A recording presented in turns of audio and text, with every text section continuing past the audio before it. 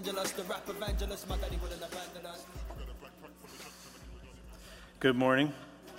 Think we should have beach balls through the service, the whole thing? I'd keep you guys entertained. I know nobody's sleeping that way. Hey, one of the things that we do well here at Grace is our children's programming. I've been coming to Grace for over 20 years, or about 20 years. I've only been on staff for the last 7 or 8 years. I never really have my time frames figured out here, as you can see. But one of the things I say to people all the time is my kids have always enjoyed coming to church. I haven't had to drag them to church. I say that to say, invite your friends to come out Friday night and... So invite your friends to come out Friday night. It's a great chance for them to see a little bit about what we do. It's just going to be a great, fun night. So those invite cards, they're for your neighbors, they're for others. Let's just pack the house and enjoy that.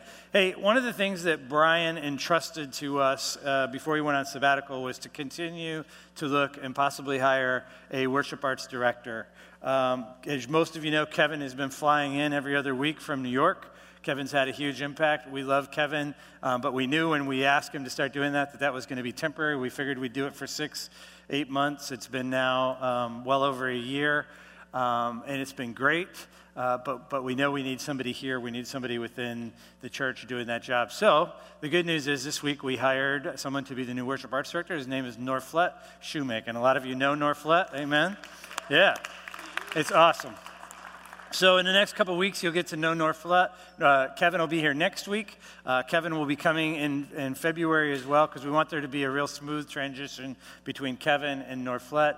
Kevin actually played a role in getting to know Norflet and giving us his recommendation. So there's a great deal of excitement about the transition. So we just wanted you to know that was coming. Some of you are going to hear rumors of such, and we just wanted it to be on your radar. So. Hey, I also wanted to just recognize tomorrow is Martin Luther King Day, so the offices will be closed tomorrow. But I just wanted to take a minute and just share, and this isn't what I planned on sharing, but yesterday I got a Facebook post, and the Facebook post said that Martin Luther King's dream has not come true in the church. And you know what I thought to myself? Not at my church. Yeah. And here's what I know. We have a long way to go. We have not arrived. We have not figured this whole being a Mosaic thing out, but we have come so far in the last couple decades, and God has done so much, and we are a Mosaic striving to live like Jesus. Amen? And the other thing that hit me is, as I was thinking about this is, you know, this has been something that Grace has been a part for a long time. So Grace used to be called Ebenezer Baptist Church. We're a 115-year-old church. And in 1963, Dr. King wrote some letters to the church. They're called Letters from a Birmingham Jail. And if you read those letters, he's not exactly patting the churches on the back. He's pretty clear. He's kind of really calling the white church out and saying, where are you? And the white church was sort of saying, wait, it's not the right time. And he was saying, when is the right time? And you read the letters, you can hear his passion. No doubt you can hear his passion. But what I love is when I was doing this sort of looking back in our history, trying to put together a different service, I stumbled upon our newsletters in 1963, and Grace Community Church, then Ebenezer Baptist Church, a predominantly white church in the city of Detroit, published those letters in their newsletter. And I think that says something about the legacy that was set place. Yeah, amen. It's very cool. I think it took a lot of bravery to publish that, and it just reminds me that God was up to something in this church long before Brian was here, long before Al Coonley was here, long before Kevin Butcher was here, that God called us to be a Mosaic, striving to live like Jesus on this corner. I do want to read 2 quotes from Letters from a Birmingham Jail, and if you've never read them, just Google it, and it'll come up, and you can read the letters for yourself. But Dr. King wrote, "Injustice anywhere is a threat to justice everywhere. We are caught in an inescapable network of mutuality, tied to a single garment of destiny. Whatever affects one, affects all. Let us all hope that the dark clouds of racial prejudice will soon pass away and the deep fog of misunderstanding will be lifted from our fear-drenched communities. And in some not too distant tomorrow, the radiant stars of love and brotherhood will shine over our great nation with all of scintillating beauty." Let's pray. Lord, I thank you for the dream. I thank you for the work of Dr. King. I thank you that we are a mosaic and that we are trying to figure this out. I thank you that we realize we haven't arrived, but yet you've brought us so far. Lord, help us to live into not just Dr. King's dream, but Jesus' dream, that we would be one as you and the Father are one. So we just stop to thank you and to ask that you would bless the rest of the service. In Jesus' name, amen. Hey, we are really excited about things that are going on around here. Last Sunday night, we had over 100 people show up to pray for the new year. It was, if you weren't here, you missed something. It was really cool, but what I wanted to do was stop and say thank you on behalf of the elders, on behalf of the staff. It was an incredible encouragement to us. Walking through the building, having people pray for us, having people pray for our ministry, having people pray and all throughout the building. It really was just very, very encouraging. So I wanted to thank you for that. There's just been a lot of good stuff going on. Right now, there are 3 busloads of kids. Our junior high and high school kids are at a retreat up north. I love the fact that God is moving there. They brought back John Jackson to lead worship. You guys all know John. So they're all having a great celebration up there and learning about Jesus. So there's just a lot of really fun stuff happening at Grace. And I hope that you are feeling the pull to get plugged in as well. One of the things that's happening that I love is that there seems to be a buzz or an excitement around the Philippians series. So yesterday at one of the breakfasts, we had 2 different breakfasts going on. I was at the Eagle Sports one. Somebody said to me, you know, our small group is so excited about Philippians that we've already bought the curriculum. We're going to study Philippians more. I had somebody else walk in my office last week that said, I've never done this before, but I went home and I read through Philippians. I'm so excited about studying Philippians. And that's really what we wanted. We wanted to kind of instill an excitement around this letter and get you kind of, we talked about it, immersing yourself, marinating yourself. That's why it's so important. If you don't already know what you're going to do with Tuesdays at Grace, come and see and plug into the study and immerse yourself in this really phenomenal letter and see what God might have for you. So, we are in week 3 of a study on Philippians. We're calling this series A Satisfied Life, a life with more joy, a life with more courage, a life with more contentment. And what I'm really encouraging you to is to make sure as we move through this series that you are buying or going online and listening to the sermons that you missed, that you're getting the CDs when you're here if you missed one, and kind of keep up because they're all going to build on each other. So you'll even find today that I'll be referencing what we talked about last week. And so you kind of need to have the whole package. So as we build into this series, I just encourage you to listen in or to get the CD and keep up. So grab your Bibles and open up to Philippians chapter 1, and we're going to start reading the second part of verse 18. So most of your Bibles, verse 18 will be broken up between 2 paragraphs. We're going to start at 18b, and we're going to read through verse 26. So Philippians chapter 1, verse 18.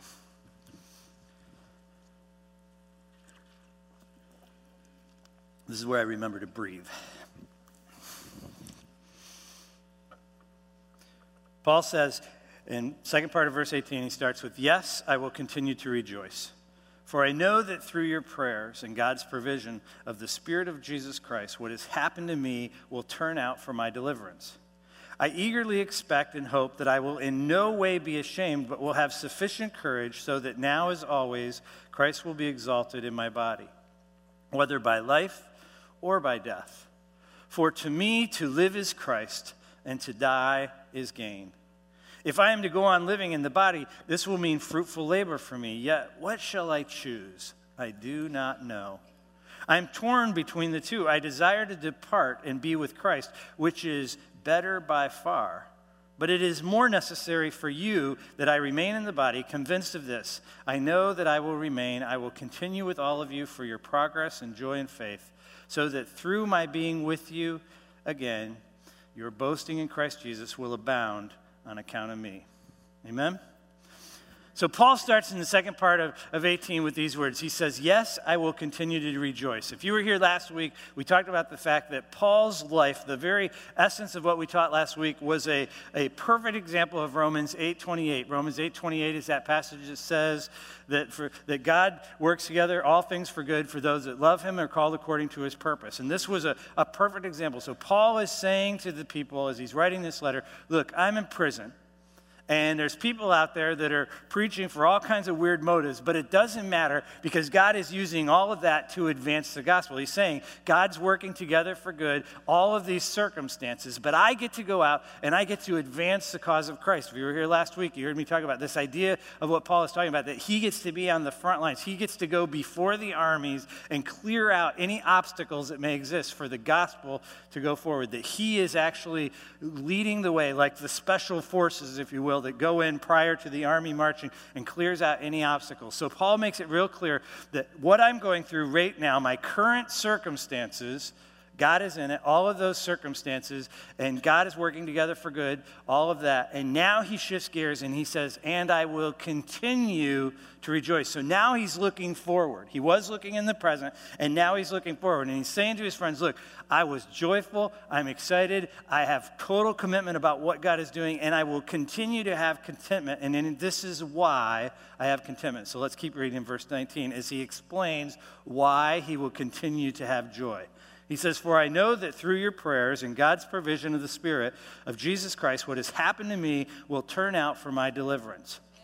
Now, in all humility, I think this is in the NIV especially, this is a poor rendering of what Paul wrote. So if you go back to the original Greek and you look at this, the words through your prayers is actually a modifier for the rest of the paragraph. So Paul is actually saying, which doesn't really come out when you first look at this, he's actually saying, through your prayers, I will receive more of what God has for me. So one of the things we talked about last week is the need for a daily anointing, a need to say, God, I have your Spirit in me, but give me more of your Spirit. Help me to know more of you. Help me to walk more in your Spirit. And Paul is actually attributing more of that daily anointing to the prayers of the people in Philippi. He's actually saying, through your prayers, I'm going to receive more of God.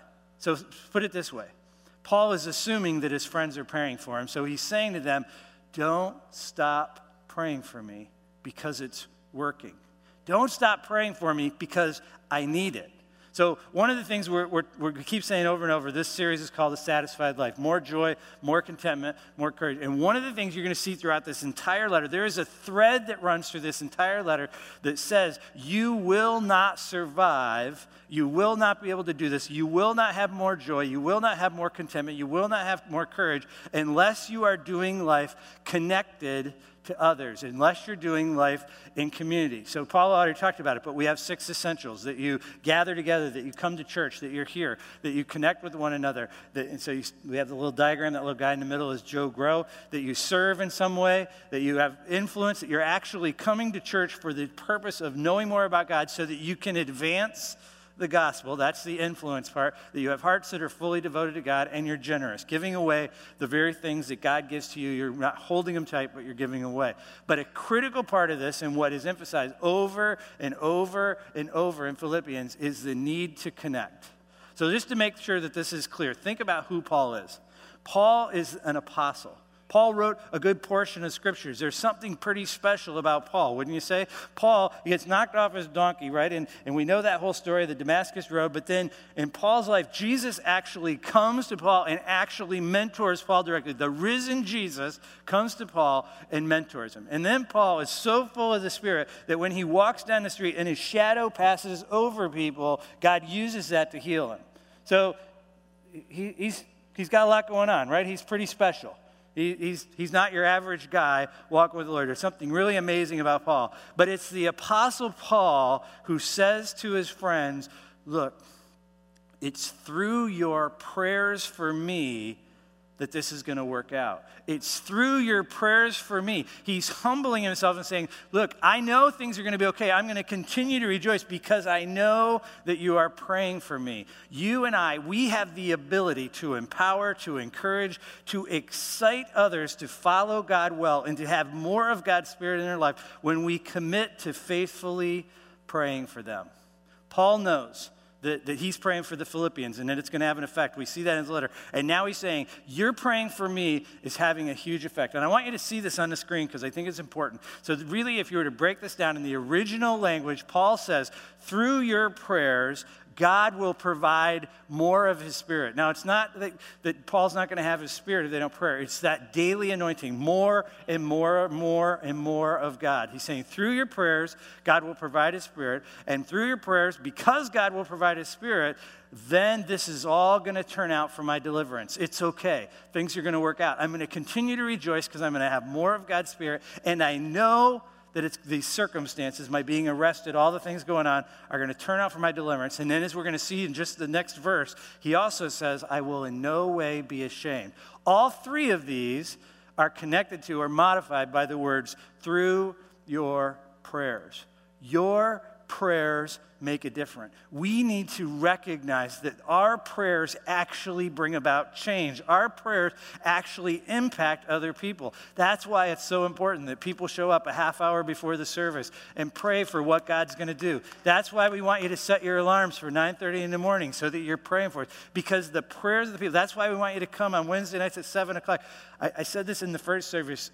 I think there are lots of times that is the only thing that holds us together.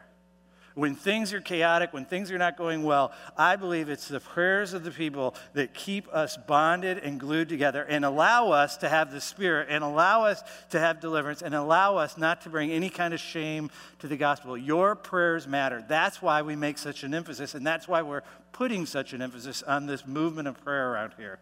So move on to verse 20, because I want you to see how he's talking about this being ashamed. Paul writes these words. He says, I eagerly expect and hope that I will in no way be ashamed, but will have sufficient courage so that now as always Christ will be exalted in my body, whether by life or by death. I think this is amazing. Again, the Apostle Paul is showing a tremendous amount of vulnerability, a tremendous amount of humility, because what he's really saying is, I believe that because you're going to pray for me and because I'm going to have the Spirit, I won't do anything that will bring shame to me. We have to remember where he is. He's in a Roman prison. Now we have to remember, what was it like to be in a Roman prison? Well, let's remember, they boiled people in oil. They put people on stakes and lit them on fire as human torches. They crucified people. They strapped meat to people and sent them into arenas so that dogs or lions could eat them. I mean, there's all kinds of possibilities of how this could go badly for Paul. And Paul would be well aware of all of that. He would be well aware. And what he's saying to his friends is, look, I need your prayers.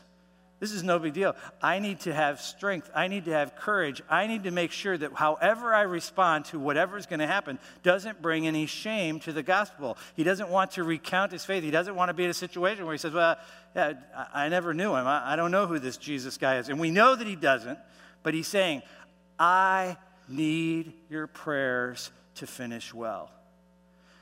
Paul, the Apostle Paul says, I need your prayers. One of the things that we can recognize is we need to learn to humble ourselves before others and actually express what we need in our prayers. Not to put on pretense, not to be something we're not, but to be able to say, look, I don't know how this is all going to go, but I know if you pray for me, I can persevere through this difficult circumstances. I know that I can do what God is calling me to. Because you're going to pray for me, because you're praying for me will give me more of God's Spirit, and because having more of God's Spirit will allow me to move through the circumstances. Paul kind of models something for us that we all need to know. He humbles himself and he asks for prayer. And then he says these words, and this is where we're going to really spend the rest of our time. He says in verse 21, for to me to live is Christ and to die is gain. This is a very familiar passage. This is another one of those. There's so many passages in Philippians that people have committed to memory, but this is one of those. You hear it at funerals. You hear it often. For me to live is Christ, and to die is gain. And you know, the fact of the matter is, most of us have probably never sat with this particular verse long enough to really allow what Paul is saying to sink in to our innermost being, to really know what is it that Paul is trying to say. So Paul is trying to explain himself. This is cool. For the rest of this passage that we're looking at today, verses 23 through 26, I'm not going to read them, but I'm just going to tell you, Paul goes into probably one of the most personal moments in all of his letters. He just begins to express his heart. And he's sort of debating between, okay, should I stay or should I go? What's the value of staying? What's the value of going? And when he talks about going, he's talking about dying or being executed or whatever, but he's talking about going and being with him. But he basically says, look, if I stay, I get to continue to do the work of God. If I stay, I get to advance the gospel. If I stay, God's going to use me to take the gospel of Jesus Christ into these places that don't even know him. It's the greatest honor I can get. To live is Christ. He's making that very clear. This is awesome. I get to do the work of Christ. But then he says, but to die means I get to go be with Christ. I get to be there in person. I get to be in the flesh. I get to be right there with Christ. And so he's debating, should I stay or should I go? In the end, he says, well, if given the choice, I'll stay, because if I stay, then I can continue to pour into you and I can help you as you can advance the gospel. But make no mistake, he's saying, it is far better for me that I go, but I want to stay and help you with the gospel. One of the things Paul's doing is he's modeling the very thing he's going to write in Philippians 2, 3 through 4. He says, do nothing out of selfish ambition or vain conceit, but in humility value others above yourself, not looking to your own interests, but to the interests of others. He's saying it's better for you that I stay, even though every part of me would rather go. So here's the question that I want us to ponder. And I really do, if there was a goal for today, it would be that you leave with a question, that you leave really pondering this question, because I think it's worth hanging on to. It's worth spending some time and asking the Lord to come into it. And I want to tell you, I don't want there to be any sense of shame that you don't answer the question correctly, because I think as we look at this, we realize that Paul had to grow into being able to write this very sentence. He says later in Philippians, he says, I have learned to be content. In having much and having nothing, I have learned to be content. So if he had to learn to be content, it means that there was a season of time where he was not content. He had to learn that. The other thing we know is from 2 Corinthians, Paul actually tells the readers, look, I had to go through an incredible near-death experience. I had to get to the point where I thought it was the end, where I knew I was going to die, and then I gave up all of my control and turned everything over to Jesus, the only one who could really give me life anyway. So Paul has gone through enough life experiences now that he could write this incredible sentence to say, to live is Christ and to die is gain. But the question is, what did Paul know? What is it that Paul knew about God? What is it that Paul knew about his relationship with Jesus? What is it that he knew about the awesomeness of God, the wonder of God, the amazing parts of God? What is it that Paul knew in his life that would allow him to say, to live is Christ, but to die is so much better? To go and be with the Lord doesn't even compare to being here. There's something really amazing about Paul's ability to say this. And what I want you to understand here, because I think this is super important as well, is that Paul is not talking about escaping the difficulties of life. This is Paul. So Paul, remember, if you read Acts 17, if you want to do that as a little homework assignment, it's great. Read Acts 17 is the precursor to what's going on right now, because Paul goes, and this is why he's in prison, because of the Acts 17 story. So he goes back to Jerusalem, and he gets accused of taking a non-believer, a non-Jewish person into the synagogue, which he didn't do, but because of that, he's arrested, he's beaten severely, and then he says, hey, I'm a Roman citizen, why are you beating me? And then they take him to Rome, but on the way to Rome, his ship wrecks, and then he's stranded at sea for a while, and then he ends up on an island, and then while he's on the island, he gets bit by a snake, and after he gets bit by a snake, then he finally gets dragged around. So all of this is going on, and so you would think that Paul would be writing is, boy, going to heaven sounds like a good deal. No shipwrecks, no floating at sea, no snake bites, and not to mention some of his closest co-workers have abandoned him. So he has deep hurt. He's not talking about any of that. This has nothing to do with escaping the pains of life, because Paul just said, to live is Christ. I am content in all things. I have joy in all things. So Paul is fired up about life. He loves life. He's in a prison and he's digging life. He's loving the fact that he gets to advance the gospel into Rome. He is totally into everything he's doing, and he says, to live is Christ, but to die is even better. It's an amazing sentence that offers us an invitation.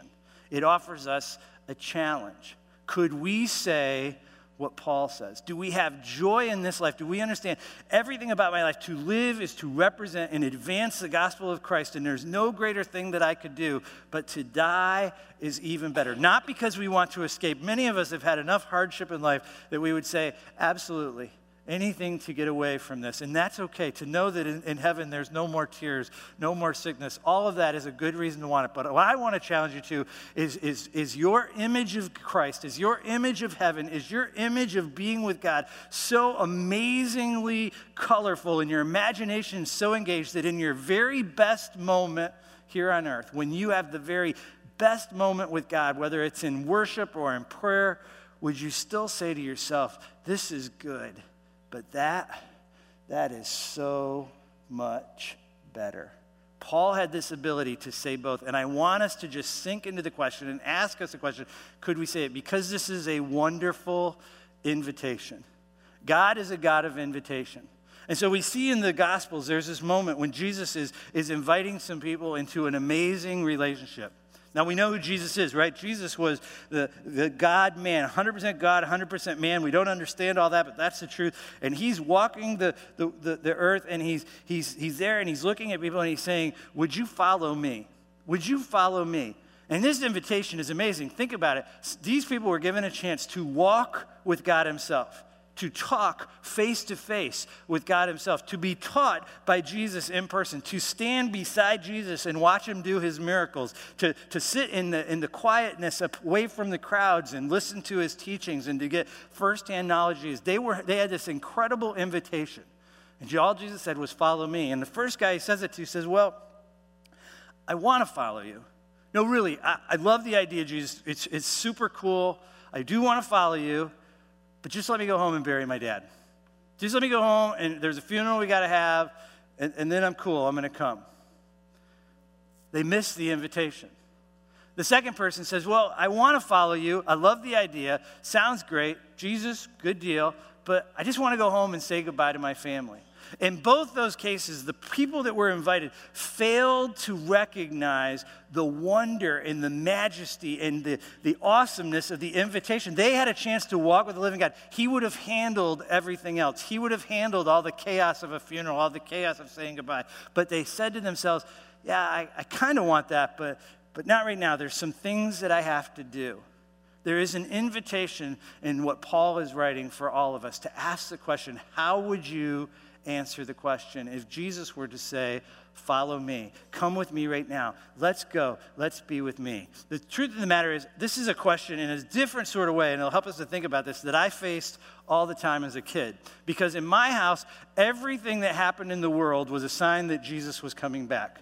Every political event was a sign that Jesus was coming back. Every natural disaster, I remember them, was a sign that Jesus was coming back. Every burnt pot roast was a sign that Jesus was coming back. I mean, everything is just how my mom talked. Everything was a sign that Jesus was coming back. Now, the good news is it gave me a keen awareness that you should be ready, because he's going to come like a thief in the night, and Jesus is going to come, and that's scriptural, that's great. But it made me ask the question as a kid all the time, am I ready? Do I want Jesus to come back? If he were to whisper in my ear, Doug, I'm coming back right now. Do you want it to happen? And I can tell you, surely as I'm standing here, for most of my life, I would say no. For most of my life, I would say, yeah, could you just wait? I haven't graduated from high school yet. Wait, I haven't graduated from college yet. I haven't been married. I haven't had kids. I haven't seen my kids grow up. I haven't had grandkids yet. I just started my business. I haven't seen it flourish. I would have said to him, I love the invitation. Of course I want to go to heaven when I die. Of course I want you to come back eventually. But there's still stuff I need to do. You see, I didn't know how amazing the invitation is. I missed out on something in the invitation because I held things in the wrong place. It's important for us to wrestle with this question. If Jesus were to whisper in your ear, I'm coming back right now, if in your heart of hearts you'd say, well, could you just wait? I just bought a new set of jet skis, and I'd really like to ride them this summer. We laugh, but it's true. I have a great vacation plan this summer. I mean, we just saved up all of our money, and we're going to go, and we're going to be, and it's going to be awesome. Can you just wait? And none of those things are bad things. Going and burying your father, it's not a bad thing. Going and saying goodbye to your family, it's not a bad thing. This is a sermon about understanding the wonder of God, like letting God capture our imagination, that no matter what we have in this life, no matter how good it is, the best of this life pales in comparison to what God is inviting us into. There's something of an invitation, something of a challenge that Paul gives when he says, to live is Christ, but to die is gain. And the question we can ponder is, could I say the same thing? Do I really believe deep down that life on the other side pales in comparison to the best of what this world has to offer? So one of the things that I just wanted to hold on to, and again, my biggest fear of this talk, or my worry of this talk, was that I would be laying a guilt trip on you, and I do not want you to feel guilty. I just want you to wrestle with the question. I am telling you, I am not where Paul is. I am not, and this question has been good for me all week to think about, can I write what Paul writes? Do I really know the wonder of God? And one of the things I want you to just hold on to is, this is not about loving your kids or your wife or your friends less. This has nothing to do with loving people less. This has everything to do with loving God more. So one of my favorite authors is C.S. Lewis, and in The Four Loves, C.S. Lewis writes these words. He says, it's probably impossible to love any human being simply too much. We may love them too much in proportion to our love for God, but it's the smallness of our love for God, not the greatness of our love for the many, that constitutes the inordinacy. The real question is, which do you serve? The real question is, which do you choose? The real question is, which do you put first? To which claim does your will in the last resort yield? One of the things that we've learned as we've studied Philippians is that Paul prayed earnestly that the people in Philippi, that their love would abound in knowledge and depth of insight more and more and more. And when they fall in love with God more, when they know God more, he increases their capacity to love others more. This isn't about loving your kids less. It's not about loving your wife or your husband less. It's not about loving family less. It's about allowing God, being able to say, my entire life is Christ, and everything about my life is Christ, and he has infused his spirit in me, and because of that, I can love my family better. I can love my family more. This is about putting things in the right priority. So it's not about loving God less. Jesus wanted us to get this. He wanted to capture our imagination. So as he was on the earth in the Gospels, we see him teaching this amazing truth. So in Matthew 13, Jesus uses these words. He says, the kingdom of heaven is like. Being with God is like. This thing of having Jesus in your life with Christ, is like a treasure. Think about it. It's a treasure hidden in a field, and when a man found it, he hid it again, and in his joy, in his excitement, in his exuberance, he went and he sold everything that he had, which he must have liked some of his stuff, but he sold everything he had, and he bought that field. And Jesus says, again, the kingdom of heaven is like a merchant looking for a fine pearl, and when he found the one of great value, when he found the treasure, when he found the one of great value, he went away and he sold everything, and he bought the pearl. The reason many of us would choose to stay, or would choose to delay the coming of Christ, or would not be able to say to live as Christ but to die as gain, is because we lack an understanding of the treasure. We lack an understanding of the value and the beauty of what we're being invited into. We fail to understand that we have a Father in heaven that loves us beyond our wildest imagination and is inviting us into a place of being in his presence in a way that we just cannot even fathom. We haven't engaged our hearts, we haven't engaged our imagination in a way to know all that God has for us. I want to make sure I touch on this too, because I think it's important. Some of us, if the words were whispered in our ear, I'm coming back. Do you want me to come back right now? Would say no. No, Jesus, could you just wait, because I haven't cleaned myself up enough.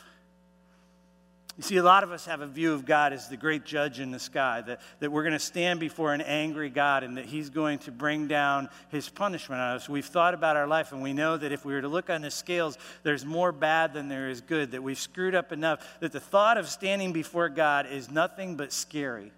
Who wants to stand before the judge and hear their life? It's kind of got the same appeal as walking down the hallway to the principal's office, something that I know all too well, but that's beside the point. So we have this image of God, of being the judge.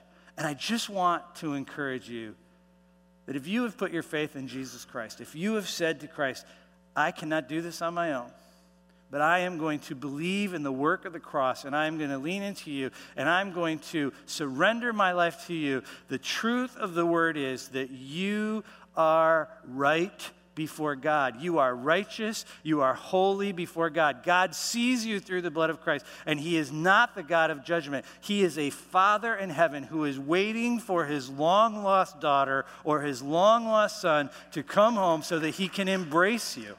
Amen.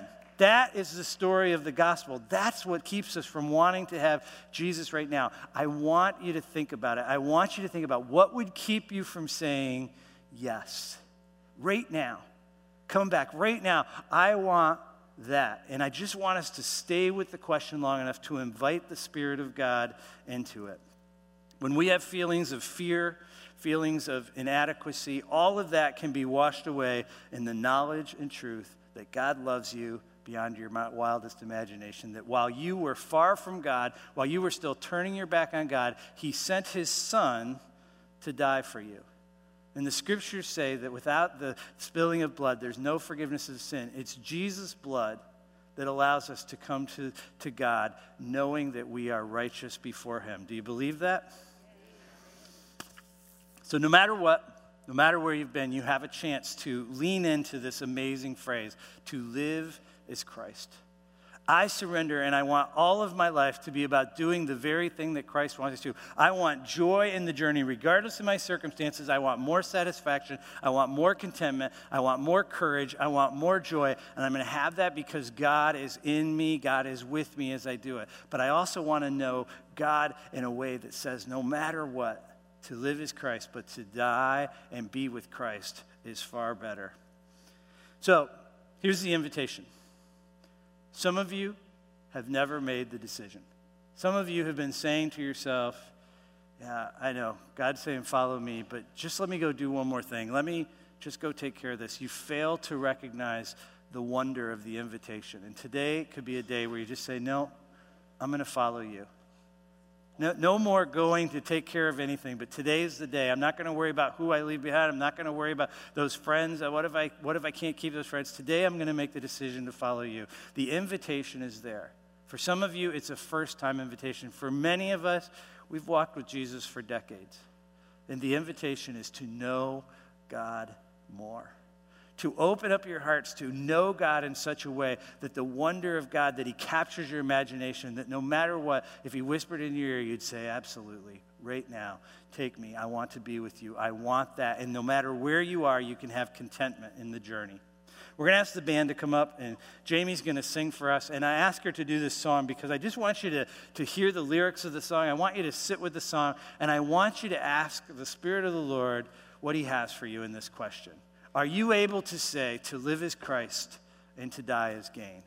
Are you able to really say, to live is Christ and to die is gain? Let's pray. Lord, I am so grateful for your word. I'm thankful for these words of Paul. I'm thankful that they have kind of hit me like a 2x4 and saying, I don't know if I can say it. I know I believe it. But Lord, I want to know you more. I want to know the power of your cross. I want to know the power of your resurrection. I want your spirit more. I want that for us. We want that as a church. Lord, for the people in this room who have not decided to walk with you, Lord, I pray today would be the day where they would just let go and they would accept the invitation that says, follow me. No excuses. Nothing to hold back to. Lord, help us to know you more so that we can love others better. Help us to be the people you've called us to be. Thanks for who you are. In Jesus' name, amen.